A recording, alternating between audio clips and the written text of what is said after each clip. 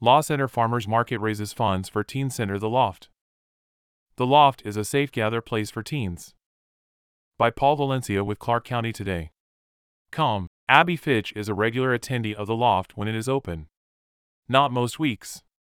Not every once in a while. I'm here every week, she said emphatically. She has plenty of company, too.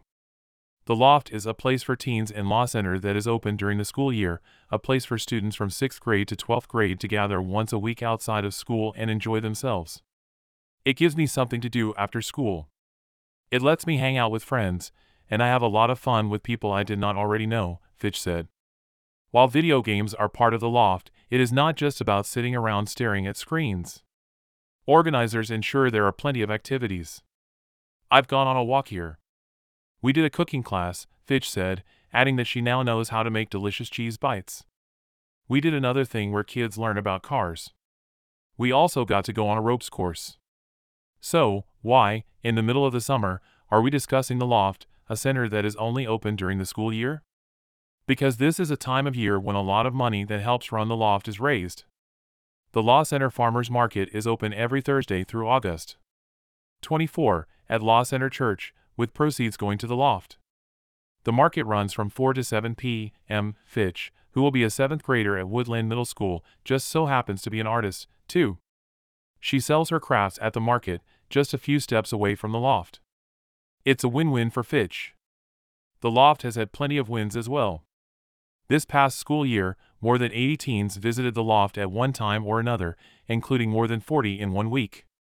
We give them a place to come after school, a safe place to go, said Clint Gerke, the director of The Loft. We're trying to give them life skills.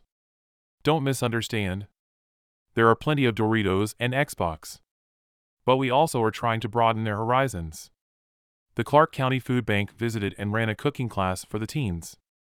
Gerke said once the teens realized what was on the menu, homemade cheeseburgers and hand pies, they jumped at the opportunity. They were motivated. We had standing room only in the kitchen, Gerke said. The Loft is on the upper floor of Law Center Church. The church is partnering with Law Center United. The mission of Law Center United, inspiring our community to be safe, healthy, and resilient. Mike Kirkman, the lead pastor at Law Center Church, said Law Center United was looking for a facility to host The Loft. The church had space and was a great location. It is a community-based organization that we helped, Kirkman said, adding the Law Center Church has always been a leader in the community. While The Loft might be held in a church, those who attend do not need to be members of any church. We do not have Bible studies, Gerke said. We are in a partnership with Law Center United. We're not preaching to the teens. We're also making sure that we're not promoting anything that goes against our values. On Thursday, vendors from a myriad of organizations were on hand selling products and sharing their stories at the farmers market. This week's event also was a celebration of the military, with a U.S.